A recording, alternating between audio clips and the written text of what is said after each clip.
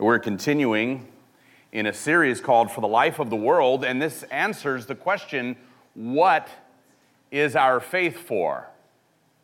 What is our faith for? And the answer is, our faith is not just so that we have salvation, right? We kind of hyper-individualize our relationship with God. Our faith is not just for us, it's for the life of the world.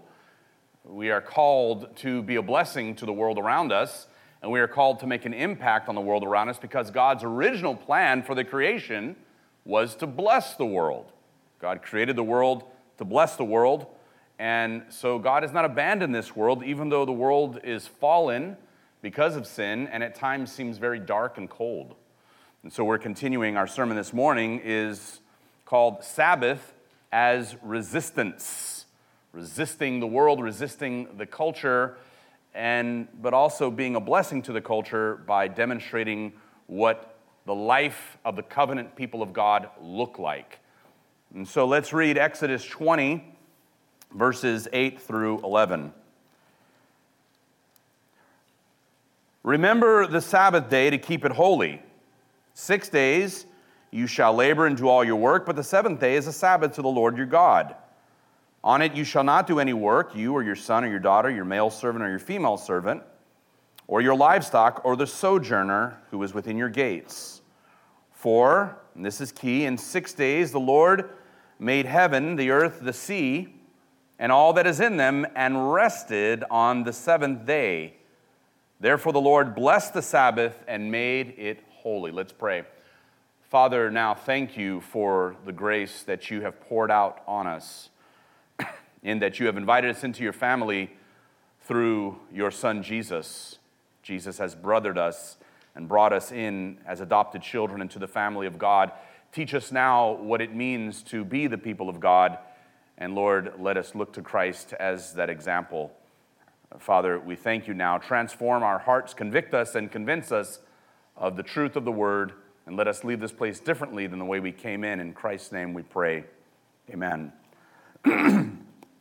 Well, the last sermon we preached in this series was on the blessing of work. We talked about how work is a gift, contrary to the concept that work is somehow a curse, as if in heaven all we're going to be doing is like lounging around, right? Presumably that in the new heavens and the new earth, we'll still have work to do, but it'll be the kind of life-giving work that God originally intended for Adam. So Adam, before the fall, didn't just sit around like a couch potato. He had work to do, but after the fall, the earth and the soil fought him and made his work difficult. And so we talked about the blessing and value and the joy of work and even commercial exchange, because in commercial exchange and transaction, relationships are forged, and God is pleased with that. And so this sermon is a sermon about balancing the rhythms of work with rest, about knowing our limits and resisting the temptation to treat every day as the other. Resisting the temptation to treat every single day as the same. All right, Sabbath as resistance. And the idea is that time, like work, is a gift from God. It is not a problem to be solved. Now, we treat time much different than ancient people, or even people from 150 years ago. Because for us, in our culture, time is money. And we invent time-saving devices. I saw recently some ads from newspapers from the 1950s and 60s, or even the 1940s, where there is, a person, excited about this new time-saving device called an oven. Or new time-saving devices, a washing machine, and these were revolutionary things because they could allow you to do other things while work is being done. We invent time-saving devices that allow us to do more and to get more done, and we now get so much done that we even have time to kill, but our downtime now is something we still even treat as work, because we have to figure out ways to pass the time instead of simply just enjoying or sitting in the time. We're figuring out ways, we're busy about how to kill time. Now, writing about this very thing, Alexander Schmemann, who I mentioned a few weeks ago, who wrote the book For the Life of the World, he says this: is it not true that the more time-saving devices we invent, the less time we actually have? The old rhythms of work where you could only perform one task at a time manually, which forced us to slow down and be entirely focused on one thing and not 20, right? So 150 or 200 years ago, whatever it was that you did, it was usually, that was the only thing you were focusing on at the moment. Now we are probably focused on 10, 20, or 30 things, and our devices don't help in that regard. As much of a blessing as the technology of our devices can be, we are constant. There's an email, a text message, a phone call. Besides the work that you're doing, there's always a million things going on. And so it is hard for us to slow down. It is hard for us to singularly focus on one thing. I know a pastor in Virginia who, a part of his work week, him and the elders have agreed that one day of the week he does manual labor and he is not available on his phone. So he finds something or someone in the community who needs help, maybe a local farmer or whatever it is, and he spends an entire day digging ditches or, gathering, I don't know what, but planting plants. I don't know what he's doing, but he sees the value in just manual labor where he can be focused on nothing else but physical activity. And as I grow, I kind of long for that. I walked up to our neighbor across the street who owns a landscaping company, and I'm off on Fridays, and I said, "Hey, do you think you could use some help this summer?" And he said, "Yeah, absolutely, I can always use some help." I said, "Well, I'll let you know." I didn't sign up right there on the spot, but I said, "I'll get back to you," because the idea is appealing of something that can focus me singularly. But the ancient church ordered its life around a calendar of feasts and seasons and cycles around prayer. They had a better grasp of time than we do, I think. And the years and the weeks were designed to be lived out in rhythms of work and celebration and renewal. So not every day and every week and every month was the same. There were seasons and festivals and times of life that were different than the others. And they were healthy because these times and seasons were earthy. They recognized the seasons of life. They affirmed and celebrated the world for what it is, for the way God made it to be. But somehow, the more spiritual the church has become, the more time has ceased to matter. We kind of figure that, well, God and the kingdom are eternal, and God is beyond time. And so the church, at some point, just started focusing on nothing but eternity. It's not about here, it's just all about going to heaven. It's all about that one day we'll be with God forever. So what we do here matters, but it doesn't really matter. And so our cycles and rhythms and seasons of time sort of cease to matter. And in the process, we've made time kind of meaningless because every single day looks the same, feels the same, because we're busy, going. It never stops. And even on the days we're supposed to be resting, we're still doing a million things. And so time has somewhat ceased to have this natural rhythm of balance to the busyness and chaos. And ever since that's happened, we've been left with a crisis of time, how to spend our time. We intersperse our work with leisure time, fooling us into thinking we're getting lots of breaks, but we never truly feel rested, if I can put it that way, right? We're working, and at the same time, we're checking things, we're cruising, websites and playing games or something, I don't know. And when we're supposed to be resting, we don't truly feel rested because we're always distracted. But this is why, more than ever, we need Sabbath. We need Sabbath.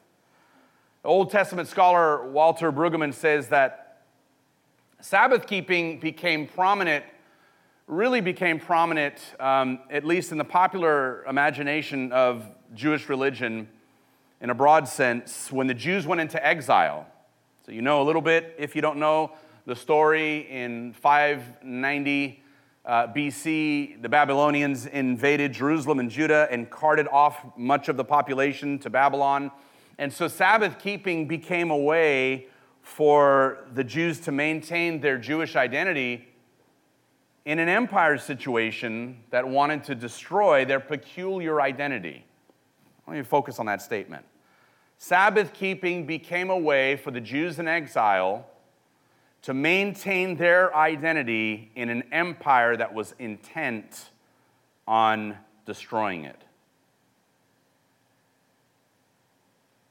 For them, Sabbath becomes, in part, this visual performance of Jewish identity that contrasts the way Jews organize their time to the rest of the empire around them.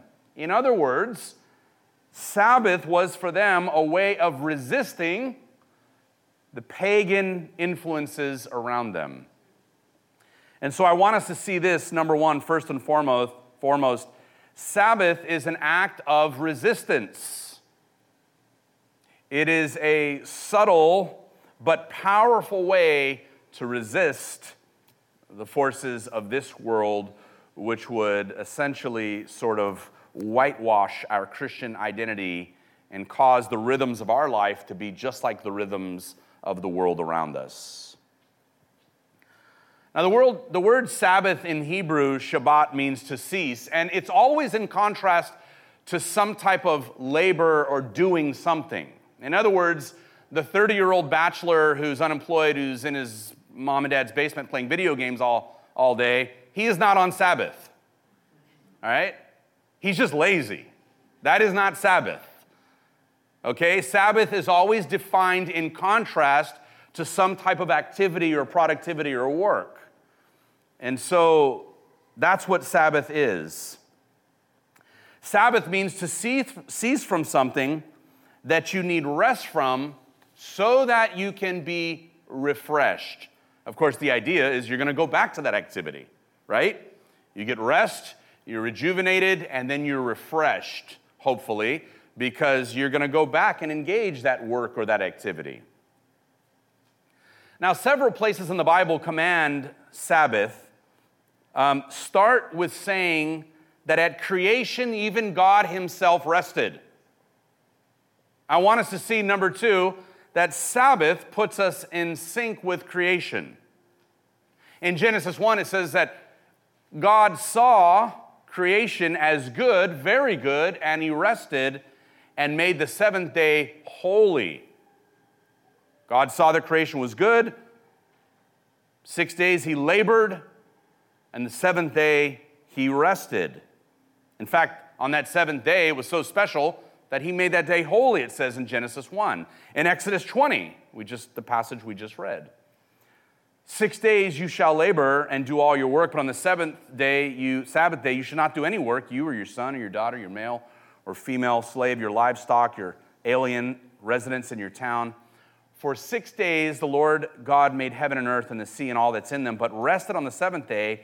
Therefore the Lord blessed the Sabbath day and consecrated it. Now, when you think about this, I want you to as my second grade teacher used to say, put your thinking caps on. When you think about this for a moment, and many of us probably haven't thought about this, but when you think about and look at the infinite complexity of the cosmos, I wanted a slide that showed those images you can see online, those Hubble telescope images. So just imagine it's up on the screen, okay? It's not.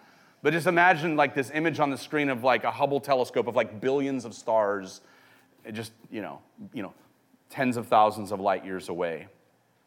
And if you think about the complexity of the cosmos, it's not hard to imagine that it was a lot of work for God to imagine it all up. We think, that's just a metaphor. It wasn't hard work for God. Why? Why is it a metaphor? Why would we think that it was not hard work for God to imagine up this master plan of the cosmos? Well, Jordan, the Bible says he just spoke it into existence. That doesn't mean he didn't plan it first. Sure, he spoke it into existence, but it doesn't mean that God didn't work hard to come up with a plan.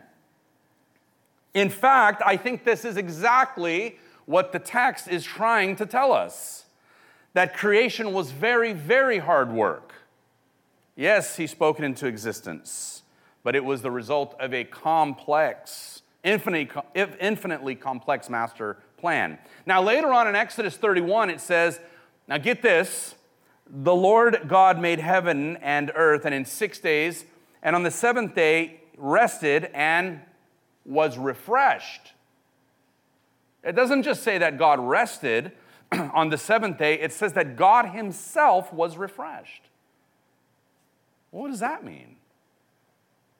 God needed to be refreshed? Apparently so. God also needed refreshment.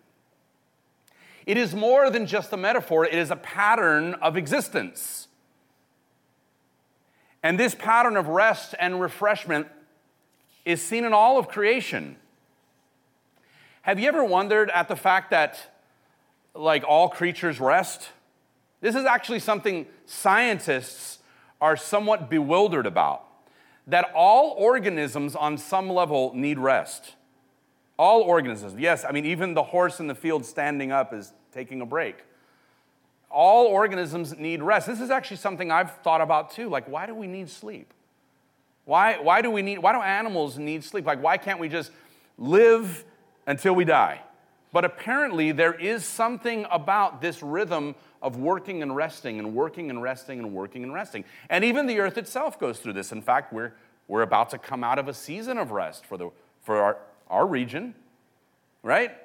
The winter comes, it gets dark, and it's like the earth gets sleepy for a while. And the grass and the trees go dormant for a while. And then in spring, they come back to life again. Now, living beings, we need rest, obviously, from a kind of a biological standpoint, because our cells get depleted. Both physically, emotionally, and mentally, we need rest to be revived and refreshed. So we can see that creation itself has this rhythm of work and rest. Again, Sabbath puts us in sync with creation. It has a rhythm. Creation has a rhythm of work and rest. Now, our society is a model example of systemic violation of Sabbath. The hustle bustle of our culture. It is just a perfect model of violation of Sabbath because it's just nonstop. Some of you, depending how old you are, you may remember a time when businesses were closed on Sundays, but that's long gone.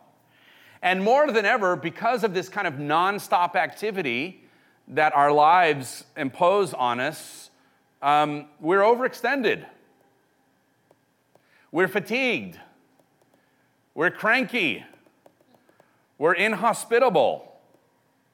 You think, I don't think I'm inhospitable. Well, it's the last time you invited, a neighbor family over for dinner, right? I mean, we're just too busy. Even people we like, we don't invite over for dinner often because our lives are just crazy busy, and so it makes us inhospitable. It makes us cranky. I told you about the road rage incident a few weeks ago. I mean, no doubt, right? We get cranky. But Sabbath keeping puts us in sync with creation. Now, I want to define Sabbath for a moment, not just as rest, or else we'd have a little bit of Sabbath every time we went to bed at night, and this discussion is over. But Sabbath is not just dozing off. Sabbath is not just taking a rest. I'm defining it the way the Bible does, as a day for physical, mental, and spiritual refreshment that resists the temptation to engage in the anxiety of chaos the world tells us we have to live by 24/7. I recently heard Jon Stewart, who used to host The Daily Show, critique the 24-hour news channels. And he talked about this sense of chaos, this sense of constant anxiety that we believe we have to be given to because apparently the news in the world is so important that you have to have 24-hour access to it. And he was critiquing the 24-hour news channels, with, CNN, MSNBC, Fox News, all these, because it's just constant. This like round-the-clock idea that your life has to be informed every single second of every single day nonstop. Here's what's instructive for us to see, that Sabbath resists that anxiety of chaos. The reason that Sabbath is an act of resistance, because it says to this world's nonstop anxiety and kind of chaotic atmosphere of busyness, no. It resists it. It resists the anxiety of chaos. Now, when we read that God took a Sabbath, it teaches us that he's not a workaholic, for you workaholics in the room. God is not a workaholic. Nor was God anxious that creation would all fall apart on the seventh day because he rested. And those are lessons for us. Because we have anxiety sometimes that things are going to fall apart. We have anxiety that if we are not giving everything our constant attention, that somehow there's going to be some kind of disaster. And the idea behind that is that we also can rest and take comfort in the knowledge that it's not all going to fall apart.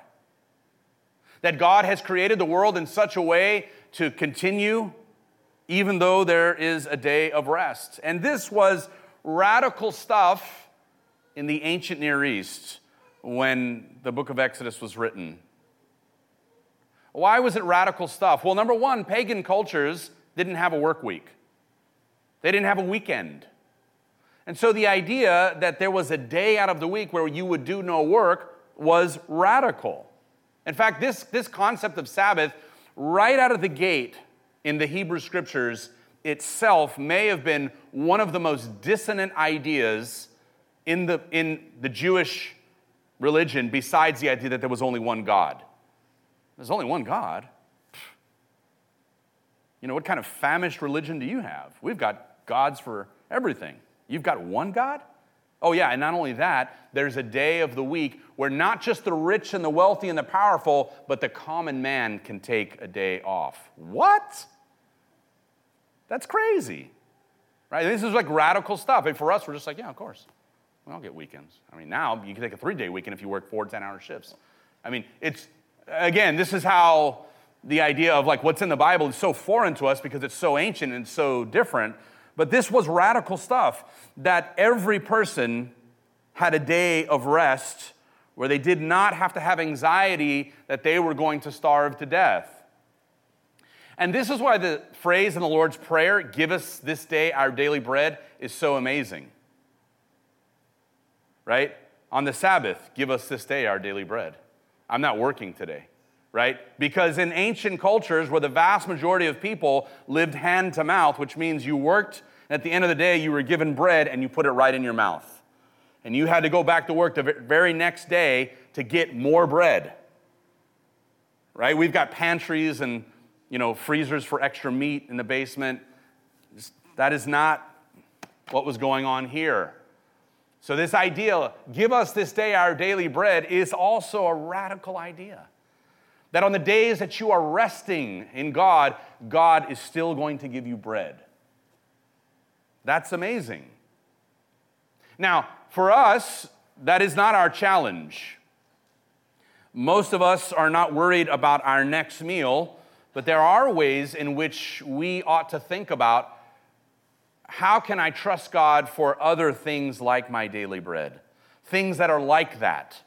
Things that I feel that I have to secure on my own all the time through my own energy and work, that I can release and say, no, God will supply this. It might be joy, it might be peace, it might be something else, sense of fulfillment, satisfaction. But the idea is that whatever it is, God is the one that can supply those needs. God is the one who supplies those needs. Obviously, the weekend that we we have now was a Jewish thing and later a Christian thing. There were fixed holidays, and I don't want to go on, but essentially this idea of Sabbath for all people was this incredible act of equality from God. So what's the application for us today? Well, your life is not going to fall apart because you stop everything one day of the week. And I want to say this. I said a minute ago that Sabbath is not just rest. Well, then what is Sabbath? Well, it is worship, it is mercy, acts of mercy, and rest together. And so I just want to push back against the idea that, well, I had a Sabbath on Wednesday. I didn't go to church, but I had a Sabbath on Wednesday. And I just want to say, no, you didn't. I'll tell you why. Because in the Old Testament concept of Sabbath involved rest and worship and acts of mercy. And so when the people of God came together, all of these things were happening on this special day, where there was worship, because it wasn't just about physical refreshment, right? If you want to be physically refreshed, you take a nap. But if you need spiritual refreshment, well, that happens through the means of grace with the people of God as we lift up our voices and sing, as we worship together, and as we hear the preached word. And so man is not just a physical being, we are spiritual beings. And we need spiritual refreshment. And there's also the idea of acts of mercy, that on the Lord's Day, we are engaged in ways to think about uniquely and pour out mercy toward one another. So Sabbath is rest, it is worship, it is acts of mercy for the purpose of refreshment. Sabbath is rest, it is worship, it is acts of mercy for the purpose of refreshment. Because in our culture of greed and materialism, Sabbath says, I trust you, God, for my daily bread. And the challenge for all of us, I think, and the application for all of us is to think of ways that we could entrust our lives more to God on this day of the week. Now, I said acts of mercy. We have some people in the medical industry. Now, that counts. So caring for human beings does not violate the idea of Sabbath, because people get sick and there are emergencies. And so I don't want to get into, and my sermon is not going to lead into, here are 10 ways you're sinning against keeping the Sabbath. I want to redirect that. I want to say that when we think about Sabbath, we should think about how to trust God for our daily bread in an age of anxiety. How to trust God and say, I'm not going to fear that everything is going to fall apart because I put aside a day where I'm not going to do everything I do the rest of the week. I'm going to be with the people of God today. I'm going to slow my life down and focus singularly on the rest that you desire for me to have. Do you have anxiety? Are you run down? Do you feel fatigued? Are you worrying, cranky, inhospitable? Sometimes at least. You need Sabbath. And in our post-Christian culture, Sabbath is a way of maintaining, like the Jews in exile, their identity. We are maintaining our baptismal identity as Christians. It is a way of resisting this culture. It is a way of resisting this world. It is a way of not treating every single day like the other, but recognizing that we are made in the image of God, and just as God rested, we need rest. We live in a culture of now. Everything always demands your immediate attention. And Sabbath says, nah, no it doesn't. I can check out of my email for a minute, for a day. I can come back to this. The world's not going to fall apart because I didn't give everything all of my attention immediately. Now, there's always this debate between Christians about whether the Sabbath is an ongoing command. How many of you have heard this before? Well, do we keep the Sabbath? Is it different? I don't think we have to keep the Sabbath anymore. Right? You've heard this before, okay? Whether we have to obey it now that we're in the new covenant. But to me, this completely misses the point, and I'm going to tell you why. It treats the Sabbath as something that has passed away with the idea of the works of the law. It treats the Sabbath as a work, and it's not. And this is where Jesus came into conflict with the Pharisees. Jesus came into conflict with the Pharisees because they were treating the Sabbath as just another work of the law that had to be kept to gain God's approval. And Jesus said, you're thinking about this all wrong. You got it all wrong. Man wasn't made for the Sabbath. The Sabbath was made for man. This is not about all of the rules you have to keep to earn God's approval. Check, check, check, check, check. Oh, you picked grain because someone was hungry. Oh, you pulled your donkey out of a ditch. Oh, no. You're a sinner. Jesus was like, you got it all wrong. You're thinking about this all wrong. It is in the law, but it's not a work. It's a command not to work, but to rest from works. And this is where the Christological focus of my sermon is going to come into play here, okay? The Sabbath is a command to rest from our labors, to rest from our works. Phil Ryken in his commentary says, Sabbath is such an important concept, it takes a commandment to make us rest. So when we look at it, we shouldn't look at it as just one more thing we have to do. We should look at it as one more thing we don't have to do. That's what Sabbath is about. It's about not doing things. It's not about having another new laundry list of things you have to do. And when Paul says in Colossians 2, therefore let no one judge you in regard to a festival or a new moon or a Sabbath, he's not saying the Sabbath was abolished. Yeah, it has transformed. It looks differently in the new covenant for sure. But he's saying that the Sabbath cannot be used to judge someone else's righteousness because it was never meant for that. Don't let anyone judge you with regard to a new moon, a festival, or a Sabbath, because that's not what the Sabbath is for. That's not what those things are for. Those things are for your rejuvenation, your rest and refreshment. He doesn't say Sabbath is obliterated, it has no relevance for our life anymore because we're saved in Christ. That's not what he says. He just says, don't let anyone judge you based on the Sabbath because that's not what it's for. And then the very next verse, look at the next verse.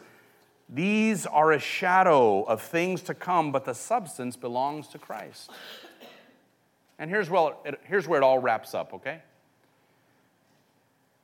The Sabbath points to the fact that in Christ we cease from our works. We can rest from the pressure of performance. Isn't it interesting that one of the most powerful statements, the most memorable statements, one of the most memorable statements of Jesus is in Matthew 11:28. Come to me, all who labor and are heavy laden, and I will give you rest. Look, our lives in Christ are about recognizing that we cannot earn God's favor, that we cannot perform in such a way that God will accept us because of how good we are. In fact, Jesus says, rest from those labors. Come to me, all you who are heavy, laden, and weary, and I will give you rest. In Christ, we rest from our labors to measure up, the works of the law to be righteous, because Christ performed the law for us.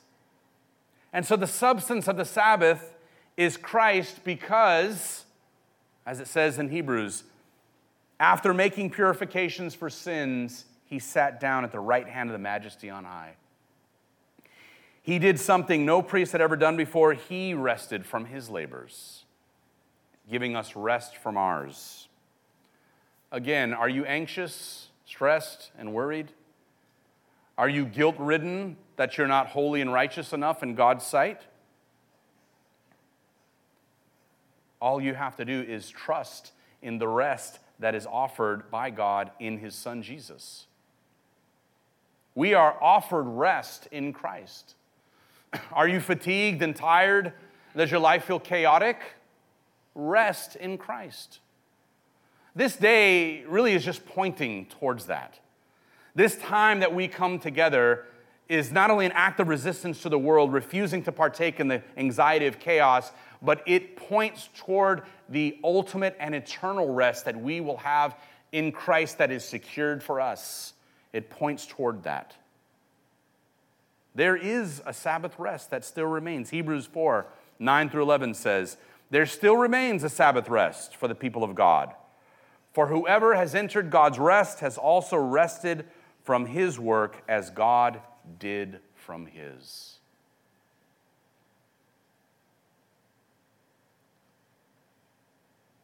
Let us rest in the finished work of Christ. And let us continue weekly resting as a way to resist the chaos of this world and the pressure to treat every other day like the other. Because after all, we are the people of God. We are the baptized body, pointing towards that eternal rest that only comes through the grace of Jesus Christ. Let's pray. Father, now we thank you, O God, for the knowledge that you allow us to cease from our labors and rest. You have told us, O God, to come to you, and in your Son we find rest that is offered nowhere else.